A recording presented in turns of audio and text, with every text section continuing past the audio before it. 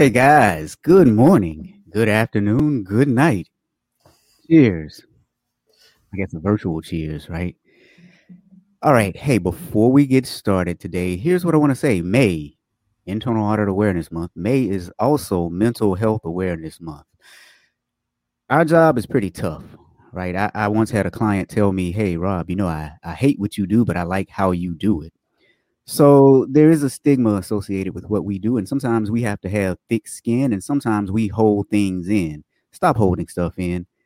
Get some help if you need help. There's a network of people out there that are willing to help you. You can reach out to other auditors. I know Joe Kelly and I get emails and text and all kinds of stuff from people all the time. But recognizing that May is Internal Audit Awareness Month, it is also Mental Health Awareness Month. Don't let your clients drive you crazy. Okay, so that's the end of my serious moment. Hey, we are back, you guys. Joe and Kelly are back. Joe, how was Savannah? It was excellent. I wore my I Love Audit gear, my That Audit Guy gear, and I wore it again today. Yes, I washed it in between, but I did wear it in Savannah for the lovely Coastal Georgia IIA chapter. They were fantastic. And can I just say it was great to be out and about in front of people, even though I love this virtual world with you guys. It was really nice. So, but yep, I'm sporting my gear for the month. Awesome. And Coastal Georgia chapter, call me. They're on here. I'll make sure I get them on. So, Kelly, how are you? I am awesome. I'm excited for this Friday Fraudster, especially because I wore my pink too, and because we're going to highlight some true pink collar criminals today. So you know me, I'm all excited about the pink. Yes, we are. So everybody, you know the deal. As you come into the room, drop that emoji that signifies the mood that you are in right now. And Hal is in a very, very, very silly mood. Yvonne says it's happy hour. Yeah, it's 5:00 somewhere. Thomas says, happy Friday, everyone. Looking forward to another great LinkedIn Live. This is how Thomas is feeling. Thomas is feeling good too. Heather, Heather, are you still at work? I see margaritas and sushi, it looks like. So let's see here. They are a great chapter. Oh, good. They've been to some of you guys' meetings. Yeah, it's not that far. About what, maybe 2 hours? Yeah. Pozo says it's great to have the three of us back together. And you guys, if you've never listened to my podcast, The Corporate Quitters, I interviewed Pozo. It was a great interview. She is about to become the most downloaded episode. Right now, Joe actually holds that title. She's going to take over my title? She is about to take over your title. Sherry is happy today. Good. So now that we know how everyone is doing, let's get into our stories for today. Boy. Whew. You guys ready for today's stories? Today is going to be, wow. Let's just get into it.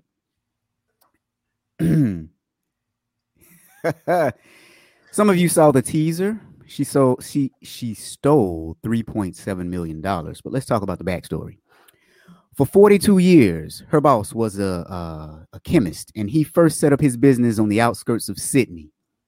He was about to meet with 4 international businessmen who wanted to buy him out. Now, just 15 minutes prior to them arriving, his personal assistant, Vicky, came up to him and, well, she said those dreaded words that you never, ever, ever want to hear someone say. She said, I need to talk to you. Now, I don't know about you guys, but whenever I hear those words, there's only one thing that comes to my mind, and let's see if this works.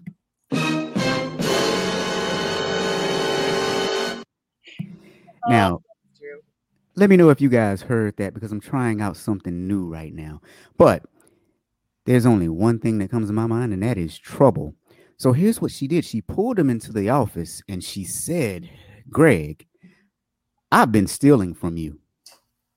Now, Greg was a little shocked.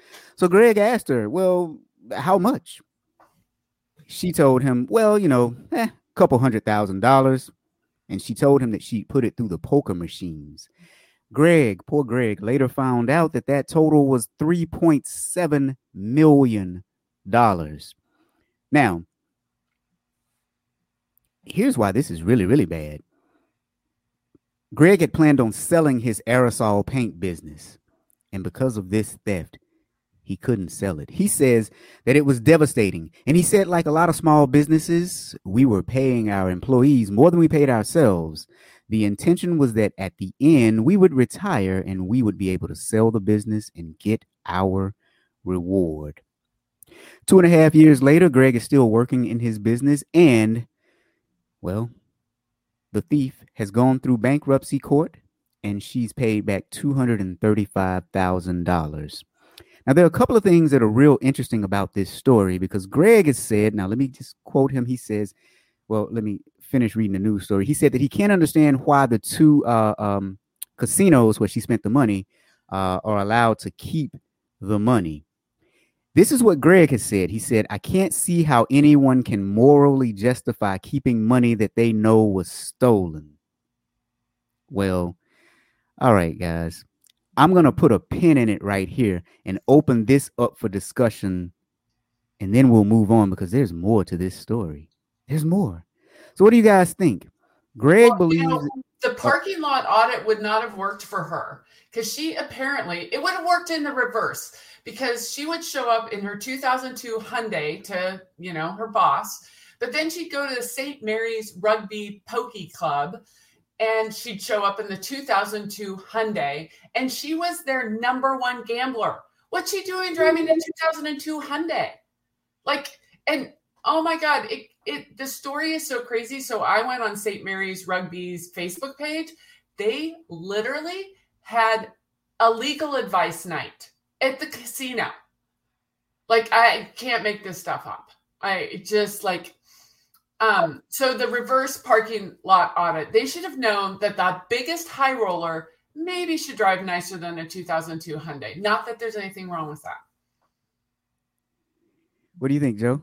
I think that this story brought up questions in my mind that I never thought about before. That's why I loved it, because, I worked in financial services for over 10 years, and I did AML OFAC audits, and I never thought of the perspective in this article that they need to be watching for criminal activity, just like we do for terrorist activity and that kind of stuff, and banks at casinos. Where is this money coming from? Is this legal money that we're using at the casinos? And I just a complete vulnerability, transparency. I never thought about that. I think that, if there's any auditors out there on this LinkedIn Live that work in the casino industry, I know I've done some events where there have been, this is something to think about.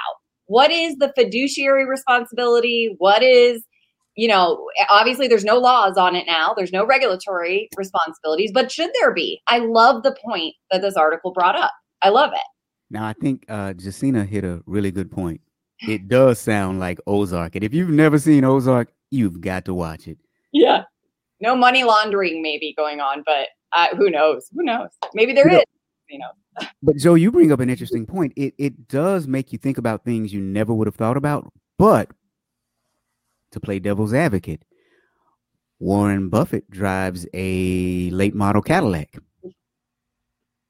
So his car is probably about $30,000-$40,000, and he's a gazillionaire. Well, maybe not a gazillionaire, but but yeah. So now, if I'm hearing you guys correctly, though, you think that the casino should have been doing some sort of due diligence to make sure that it was getting money that was legitimate money?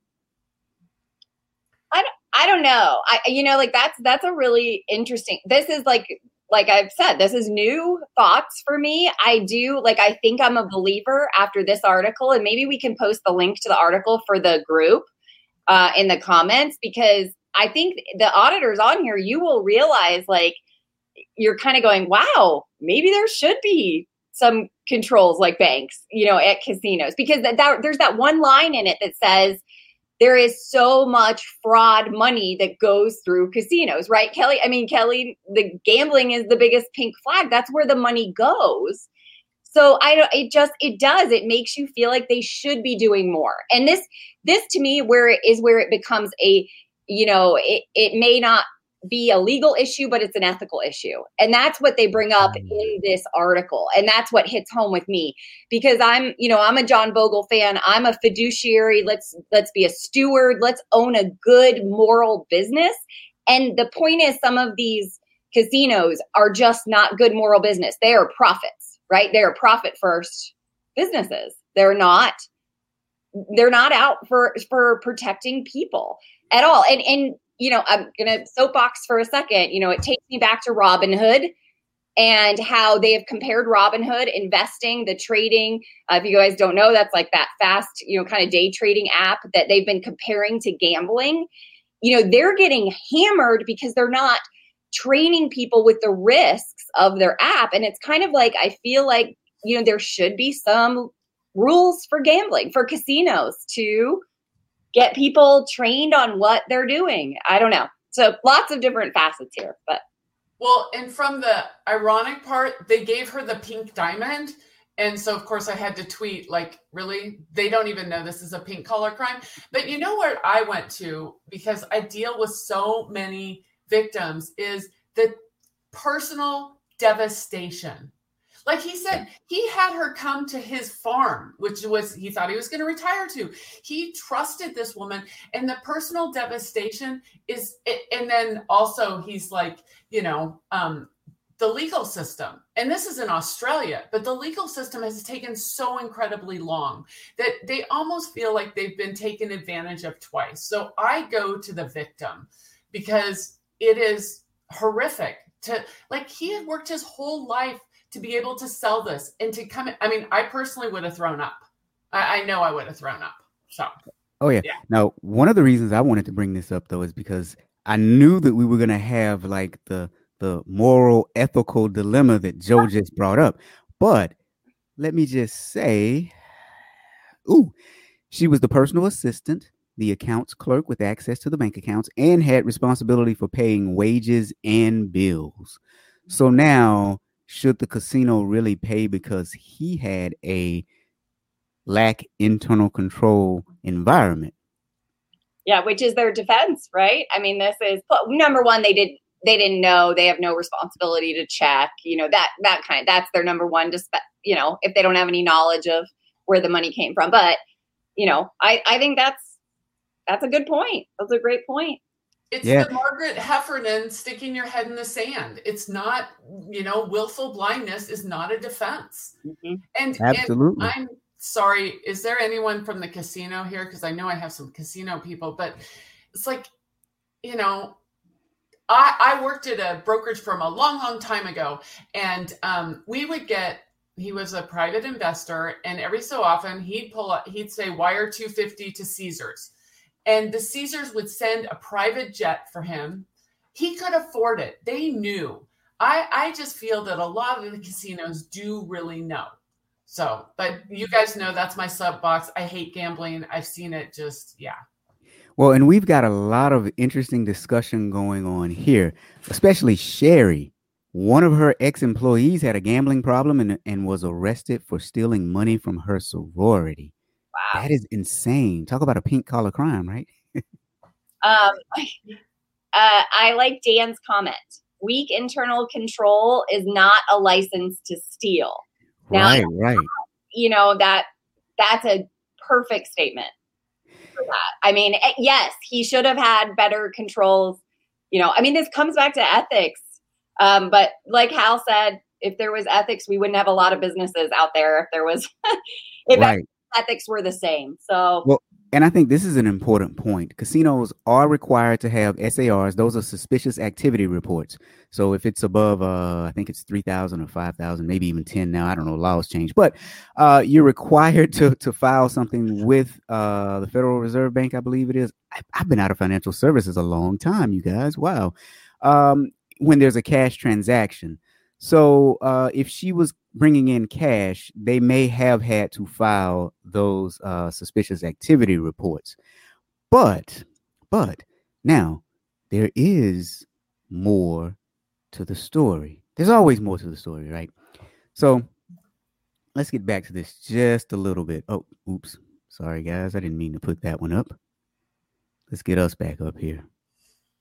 I like Hal's. I'm watching right now from Hard Rock, Kelly. You're killing me, Hal. Killing me. So now in Australia, apparently there is a law that says that the casinos are supposed to give back about 85% of the money that's put into them. And what the casino was saying is when they audited her records, they only showed that she had lost a couple $100,000. Now, the man who owned the company, he put together an Excel spreadsheet and he said he estimated his loss to be about $20 million. And so they asked the casinos if they thought that they should be responsible for it. And during a telephone conversation, they said that, they felt like they had no right to monitor someone's activity like that. And they had no obligation to actually pay money back, which, I kind of get it from their standpoint. I do think that it is a moral and ethical issue, but I will say the business owner, Eric, that's his name, Eric, he started doing a little, virtue signaling as well, because he started saying how the casino, they give money to charitable organizations all the time. And because of that, somehow they should give him money back. Again, he did not have a sound control environment. His employees stole from him for 5-10 years, maybe even longer. So he is partially to blame for his monetary loss. So while we're all saying here, trust is not a control, there should be some morals and ethics in this. It's a difficult one. I think I'm sorry, is there an echo at me?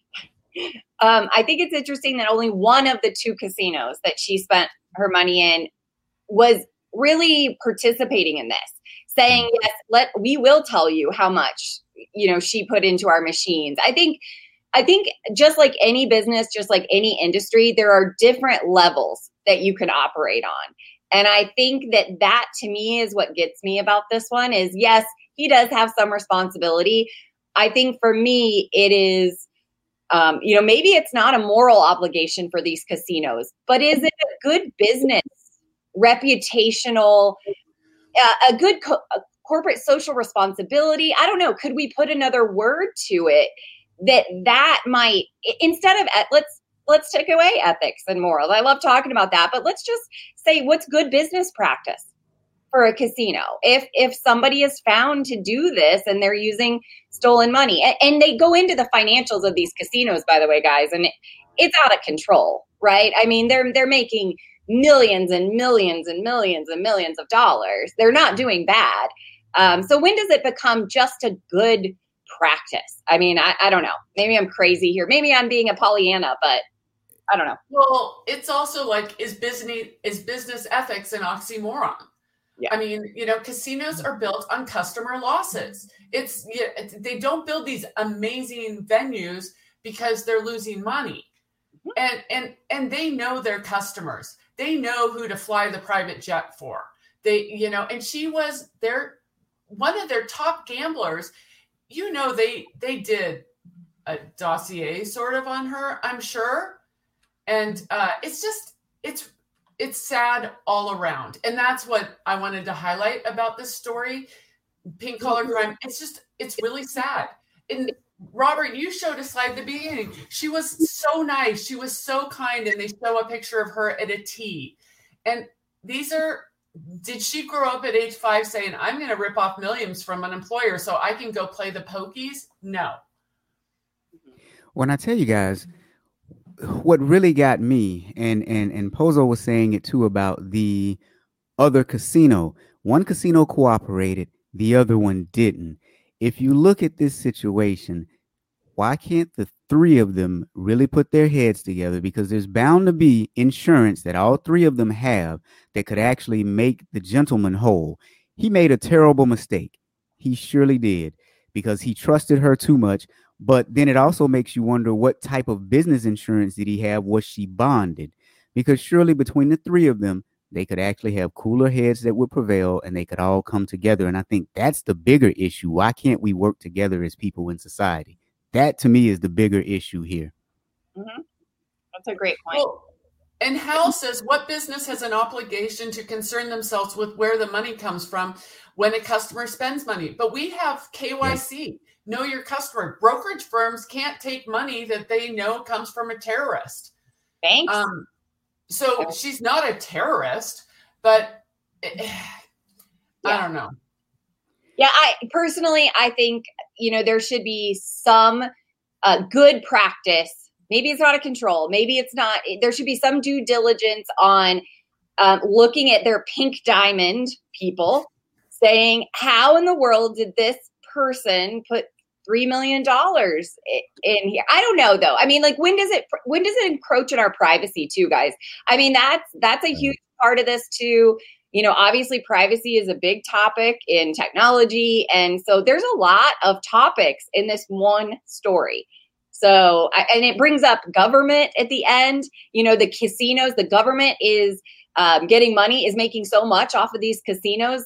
Are they ever going to step in and regulate casinos? Probably not. So, I mean, this has so many facets to it. It's awesome. It's awesome. As many facets, it's a pink diamond. But herein lies our question of the day. Would we be talking about the same corporate responsibility if she spent the money at a car dealership or at a clothing store and did not return the money? If she bought a car with it, the feds would go after the car. It would be asset forfeiture.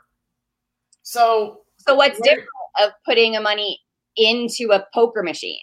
It's sitting there. It's just not an asset. I mean, that's a great point or an analogy, I guess. I don't know. Hal, I'd love to argue with Hal for a second. Casinos do not have fiduciary responsibility, though. Why not? Why not? I mean, you don't have to be regulated. I mean, we implemented fiduciary rules at our financial services company before there was a fiduciary law out there. Why don't they have some sort of fiduciary responsibility? I mean, that to me is corporate social responsibility. So that's what I don't get. If they want to be respected as a business. I love Tom's thing. What did he say? I missed it. What did Tom say? If the casino is at fault, can I have an employee steal money? If they win, I get 50%. If they lose, I sue the casino. Oh my God. Yeah. Hedge funds. We could start a SPAC, you guys. Let's start a SPAC with casino losses. See, and that's the conundrum, though, because you don't know where to actually draw the line. Because again, really, your first fault is this young man, this gentleman, not having controls in his environment at all, like none. That is your first fault. And I think if the casinos want to help him, they can. But they aren't obligated to. And honestly, you never know how much money people have when they walk into the casino. And the one that actually did pull her records, I would say that they probably are on the up and up. It's that other one you got to worry about, the one that didn't cooperate. That is probably where she spent a majority of the money, because she knew that they wouldn't cooperate if and when she got caught, because she knew she was going to get caught at some point. Let's just be real about that. All right, guys, let's move on to something else. And the something else is going to be a surprise for everyone. So before we move on to our next story is related to the picture you see here. Well, kind of. Oops, I better not say it like that. If you can tell us which one of our co-hosts this is, we will have a prize for you today. Now, I think you guys have a 66% chance of getting it right at this point. Robert, that looks just like you. What are you talking about? I think you have a 66% chance of getting it right. And here's what we're going to do, though. As you drop into the chat who you think it is, we're not going to tell you just yet, because we have another one coming up later, and we're going to ask you to guess who that person is, too. So the first person that can get it right, Hal, I think you got it right. Let's see. Hal said it was Robert. I missed who said it. I missed the first person. Hold on. Oh, I've got it. I see who the first person is. Okay. So we have a winner. And while we're here, Joe, tell everyone about the book club. Oh, the book club is what I do about once a month. I give a CPE after I read a book, and you don't have to. I just tell you about the book. Yesterday, we did Kelly's book. If you missed it, it was a lot of fun. Benita was there. A couple of people on were probably there. We had a lot of fun, and you can still watch it on demand if you would like. Just visit my website or go to cpebookclub.com. Next month, I'm doing Adam Grant's book, Think Again. And sadly, Adam Grant is not coming like Kelly came yesterday. But I'm going to tell you all about the book. So I'm excited about that. It's a great book. It's June 24th, and it's a great book. Think Again. Excellent book. All right. Kelly, what do you have going on? What do I have going on? Oh, I don't know. I'm doing an IMA chapter next week in Colorado. So... Yeah. And you know what? Someone sent me an email that Joe and I had such good rapport. And I just took that as such an honor because honestly, we had so much fun. As always, we always have so much fun. It was. Like this. As you can see, Benita said that it was a lot of fun.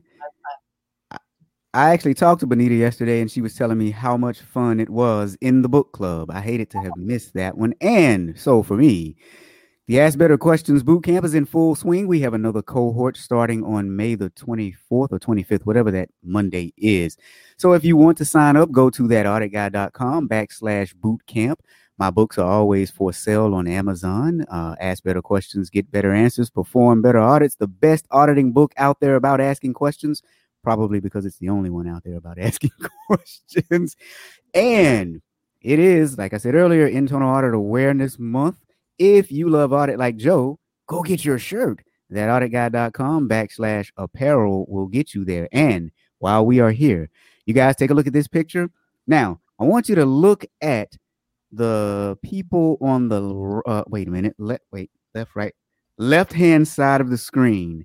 One of those two on the left is one of our co-hosts. If you can guess which one is one. See, I made this one a little harder, right? So you got to tell me which one. The last two, the one standing up or the one sitting down, which one is our co-host and which one it is, the one standing up or the one sitting down? No, that's both sitting down. I'm sorry, say again? It's both sitting down. They're both sitting down? And if that isn't a clue, guys. Look from the bottom of the picture, the second one on the left, sitting down. Who is that? Oh, thank you, Joe. Or Robert. Bottom left, second one in, sitting down. Or Kelly. Thank you, Joe. I just confused everybody when I said it that time. So that's why they don't let me talk a whole lot, you guys. This is good. Is that Robert behind the curtain? Oh, Again, you have a 66% chance. Hey, have we decided we'll talk about that later. We hadn't decided what we're going to give away this week. Yeah, Hal says, is it me behind the curtain? It might be Hal. Okay. So now that we've gotten our prizes sorted out, what we'll do is we'll send a message through LinkedIn announcing the winners, probably in the same thread with the video from this week. So now let's move on to our next story. Oh, Joe, you missed last week. So last week, after about 30 or 45 minutes, we were going to shut it down. And everybody said, you need to make it a 1-hour show. Well, I noticed it went on. I rewatched it. I was like, wow, they went on for a long time without me. Geez, they don't even need me. Jeez, thanks. We need you. Here's what happened. They felt sorry for Kelly having to be left alone with me. And they figured they would contribute more. So that's what happened. So that Benita says, you are killing me, Hal. Oh my God. You know what? I bet my husband the other night about something that I was so passionate about. And he looked at me, he's like, you're betting me? And I was like, oh yeah, because I don't bet. And I can't wait for his dude weekend for me to be right. Like literally, he's like, that's strong for you to bet. And it's about a mean, nasty friend. But Hal wants to place a bet at the casino on who it is. Emily.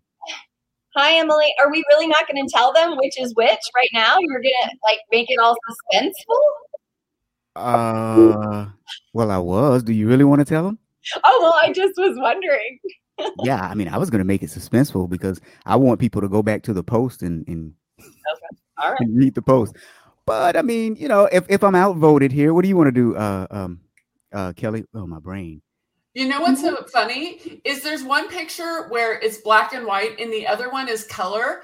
Now, as an investigator, you could go, Kelly's older, so it's probably black and white. Ooh. Look at you and your fraud. Oh, wow. You know what? Okay, you got me now. Let's go back and tell who's who. Let's get Emily off the screen for a little bit here and let me. So this one is, who is it? And she's wearing pink. It's Joe. So this one is Joe. That's Joe.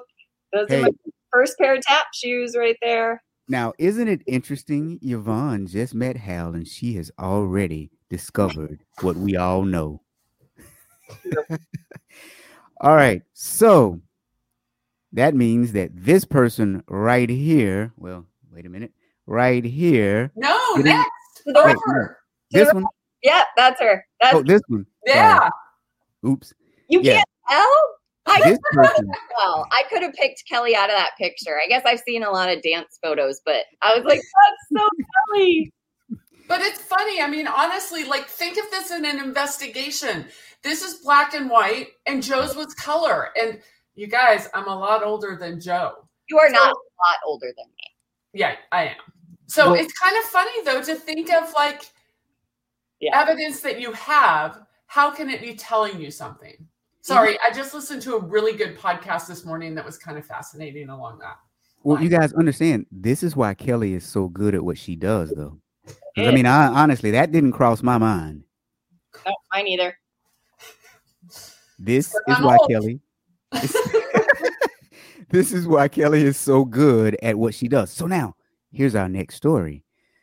Oh boy, a ballet school rehired an embezzler, and then $1.5 million vanished. Okay, so listen, this one is really cool. Well, maybe not cool, but okay, the nerd in me is coming out. So, in the summer of 2017, when one of the country's premier ballet schools was looking to hire a comptroller, they hired Sophia Kim.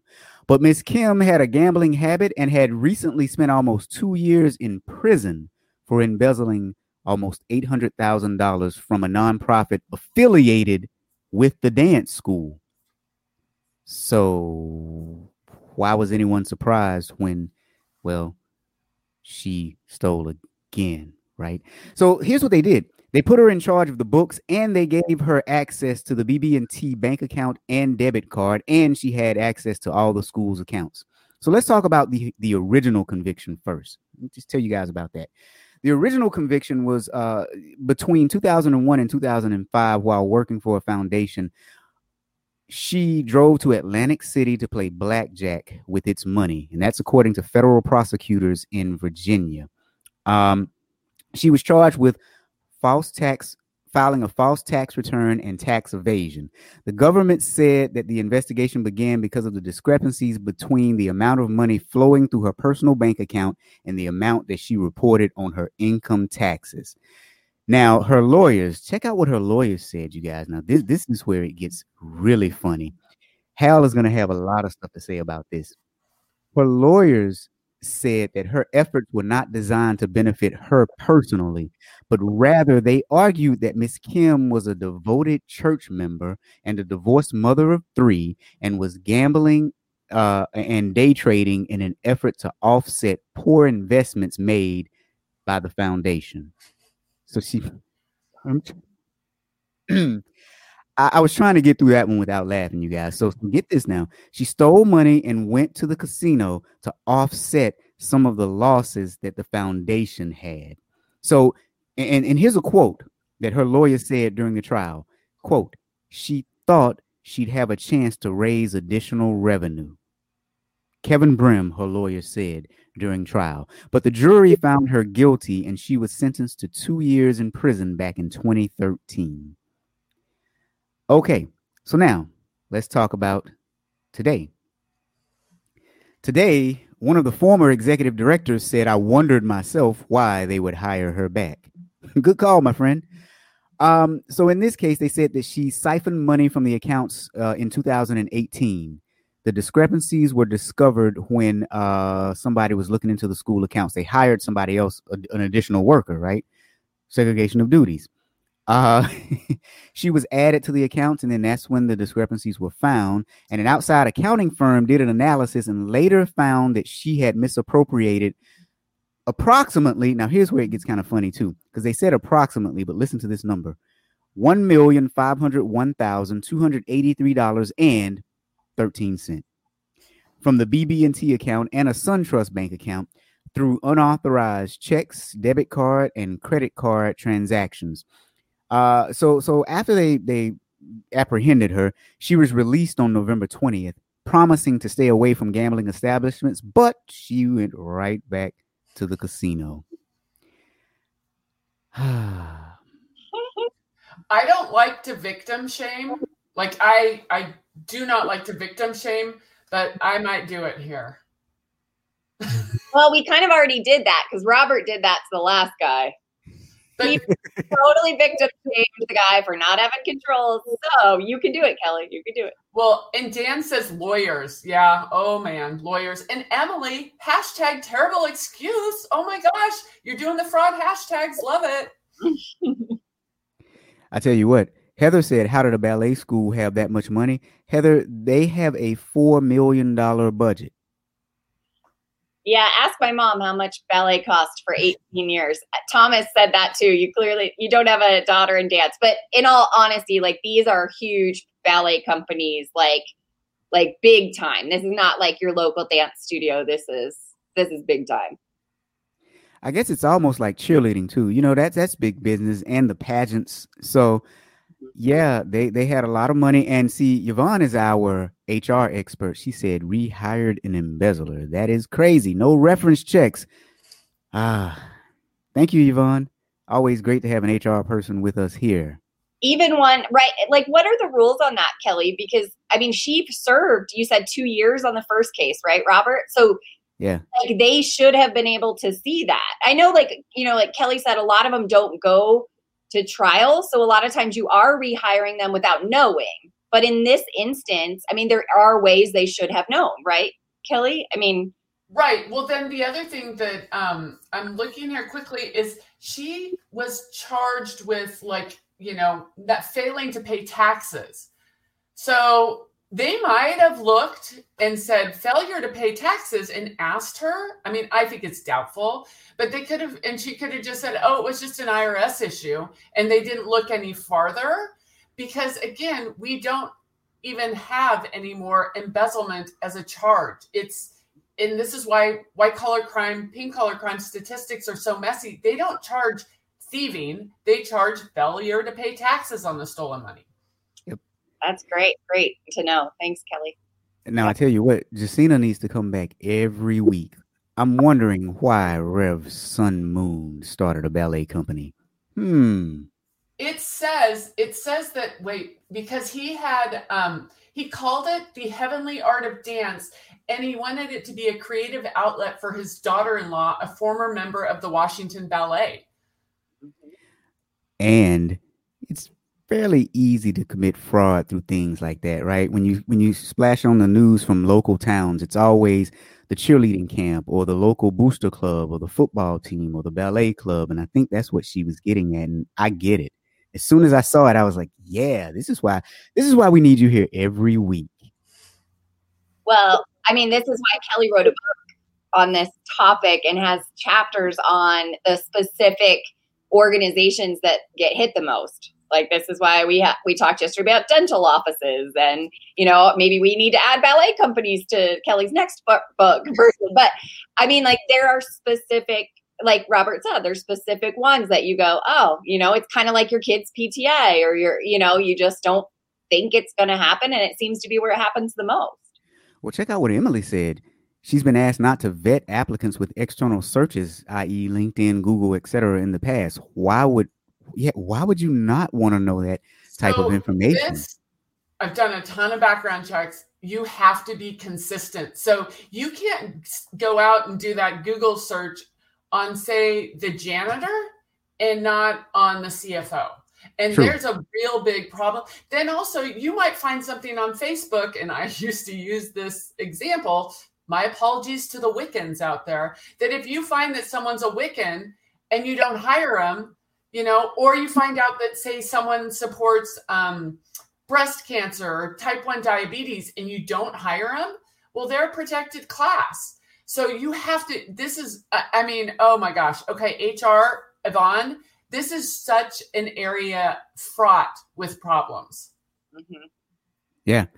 Well, and Dan brings up a really good question. Does hiring a known felon invalidate employee embezzlement insurance? Well, is it called employee embezzlement insurance? No, I'm just kidding, Dan. But I get your point, though. From my book, my little book here, that the 1001 Embezzlers, they do background checks. Yeah. So, they probably didn't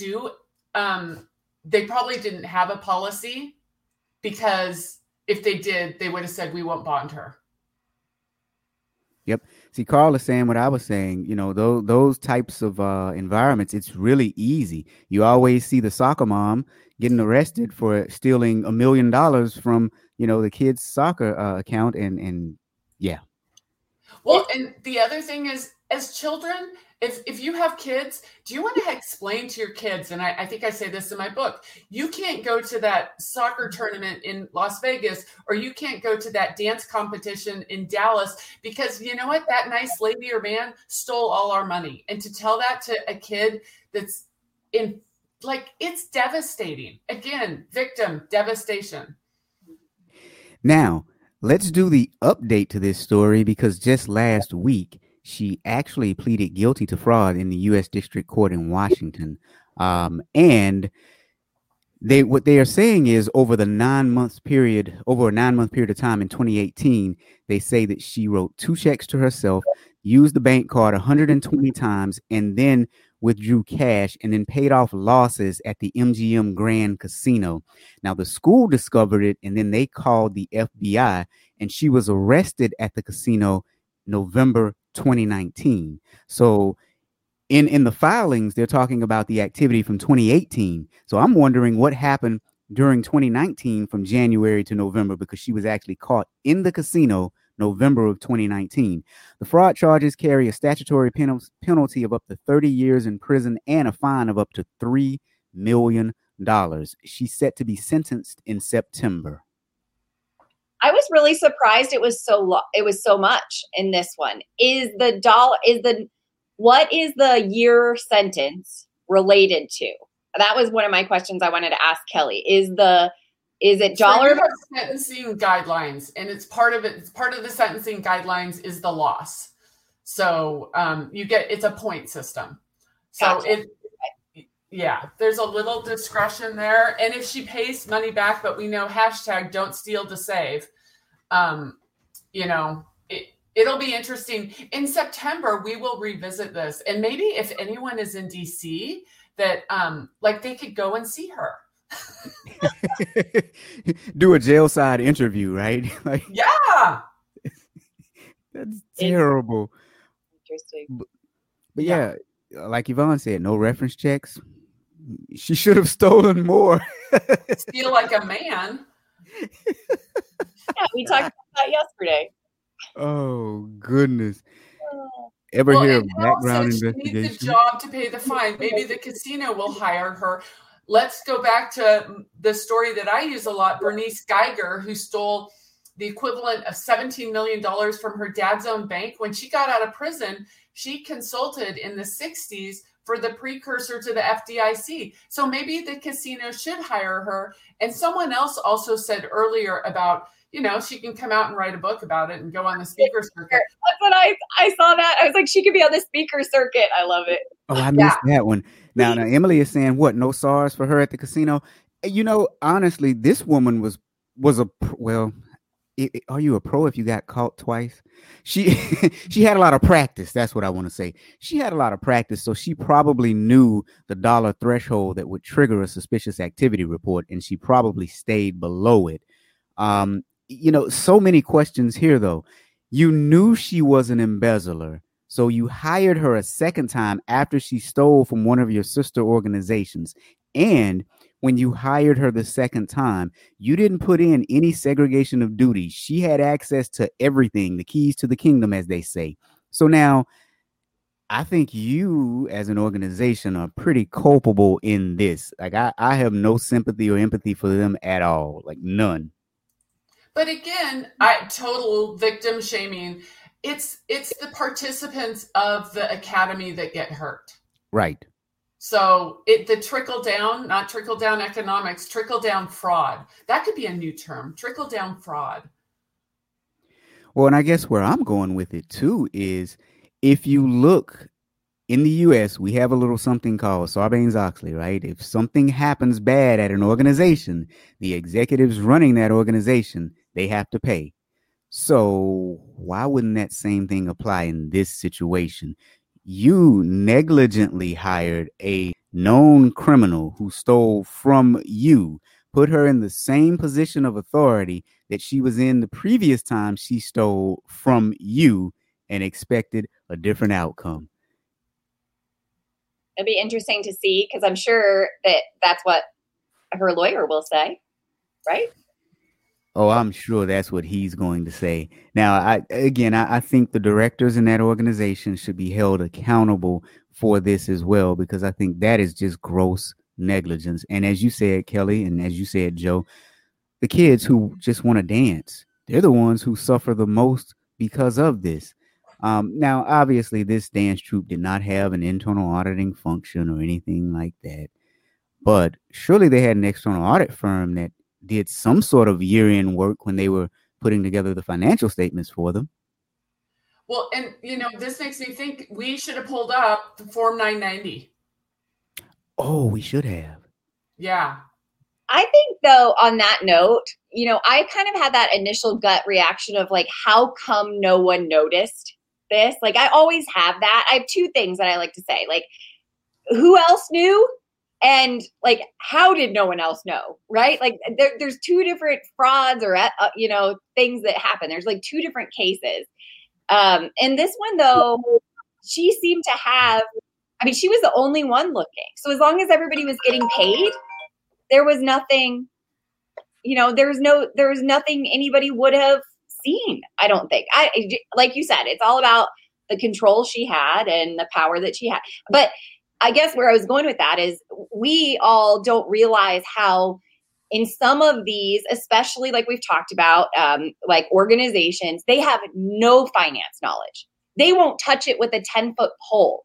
So like, I have this moment of somebody should have been like, we don't have enough money, but they don't even, they don't want to know. They don't want to see it. They don't want involvement. Like, they are not like us at all.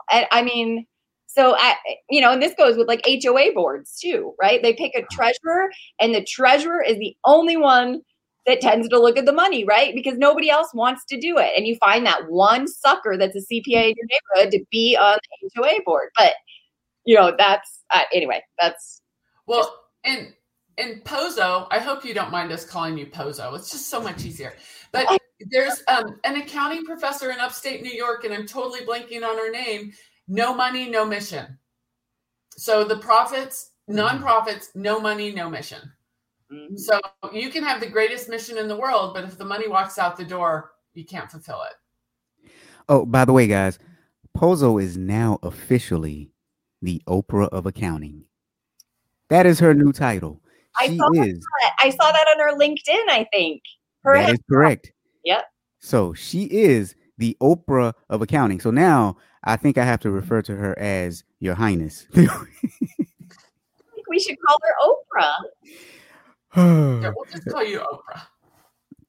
So Hal says when someone starts stealing, something about them changes that could be seen in hindsight. But she was a professional criminal, and so nothing changed. Yeah. Did you see her picture? Robert, put her picture back up. Looked like I don't know. I just, yeah, she looked like a professional criminal to me. Yeah, she doesn't have a care in the world. Yeah. I mean, this is like no conscience kind of person to me. I don't know why. It's amazing what a picture's worth 1,000 words, right? I don't know. All right, so let's get into this a little bit more because I did a little bit more digging and I didn't know if we were going to have time, but we have time. She actually started working in the church in South Korea, and she had her eyes set on leaving South Korea and coming to the U.S. And so she married someone, and that is how she got to the U.S. Now, the stuff that I read about her background and how she operated in the church in South Korea and then how she operated once she got to the U.S., I think, and again, just my opinion alone, I think that she is a con artist. I think that she is a career criminal and a professional con artist who planned a lot of the things that she did from the beginning, from the time that she was a kid in South Korea, from the time that she got involved with the church, to even marrying the person that she married to get U.S. citizenship, to get her out of South Korea, to still dealing with the church, because churches are some of the easiest organizations to steal from because of the philanthropic spirit within them. But when you read her background, it looks like someone who planned and plotted her entire life from the time she was a kid. So this is one of Kelly's least favorite people, because Kelly wants to wake up every day thinking that nobody plans to commit a fraud when they're 5. But I think we may have found the bad apple, right? And we know there's bad apples out there in the bunch. Good news is there aren't as many, but I agree. I think it's probably one of them. Yeah, and Mark says religious organizations assume that she was repentant and was all better. Yep. But I can guarantee, well, no, I'm not going to say guarantee. I'm willing to bet that if you go back to South Korea, there's some money missing from the church coffers down there in South Korea as well. So there was a lot to this woman's background that was just really interesting and fascinating. Someone should do a story on her. She would probably be my second favorite villain, because we all know who my first favorite villain is, right? Elizabeth Holmes. Yes, my first favorite villain. Why are they all female, Robert? Is there something you're trying to... No, has nothing to do with gender. But I will say, Elizabeth Holmes, she is my favorite, honestly, because when you look at this woman, you could see it from the beginning. It didn't take a genius to know that this woman was shady, but everybody ignored it. Like the first time I saw her, I was like, are we seriously trusting this person? Like the red flags, the lack of eye contact, the way she mimicked Steve Jobs to the letter, the fear that she instilled in her employees. It was just so obvious. So I just started the new Madoff book. I believe I can't run up and get it because you guys would see that I'm still in my running shorts. If I got up, you're going to see that. Now, I think it's called Madoff Talks, and it's by, I just started it, and it's fascinating. But you know what else? And I think we're going to have to discuss this. Maybe this will be a book club too, Joe. Is there is a new book out talking about Frank Abagnale, Catch Me If You Can, that he's a con. All of his story is all made up. And I saw that and I am like, oh my God. So that's, ordering that book too. Because if Frank Abagnale is a con, the whole thing has been a con, I am going to be jumping for joy. That's crazy. You'll have to tell us what it is, Kelly, because I haven't seen that either. For sure. Okay.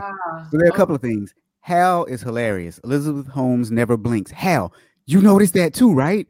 Seriously, if you were to paint a picture of the ultimate criminal, she would be it, from the mannerisms to everything. But so let's talk about Frank Abagnale for just one moment, because not everyone knows who he is. So Frank Abagnale was I guess for now we can still say he was one of the most famous career criminals, and he did a lot of check fraud. And they made a movie after him. The movie Catch Me If You Can is about his story. And this was back in the day when people wrote checks, and he just did a lot of things to actually defraud a lot of people out of a lot of money. So what Kelly is saying now is that he may not have been a check thief, that his story about being a check thief that he sold to everyone, and now he's making millions of dollars now that he's gotten out of jail because the FBI has actually hired him to work for them. That story may be fraudulent. Is that what you're saying? Yeah, the book is called The Greatest Hoax on Earth, Catching Truth While We Can. I'll put the link in the comments later, just because I'm on two different screens. But I've seen Frank speak, and I'm fascinated by this. He gets paid a ton of money for his presentations. And I've actually heard they're not very good. My parents actually saw him speak.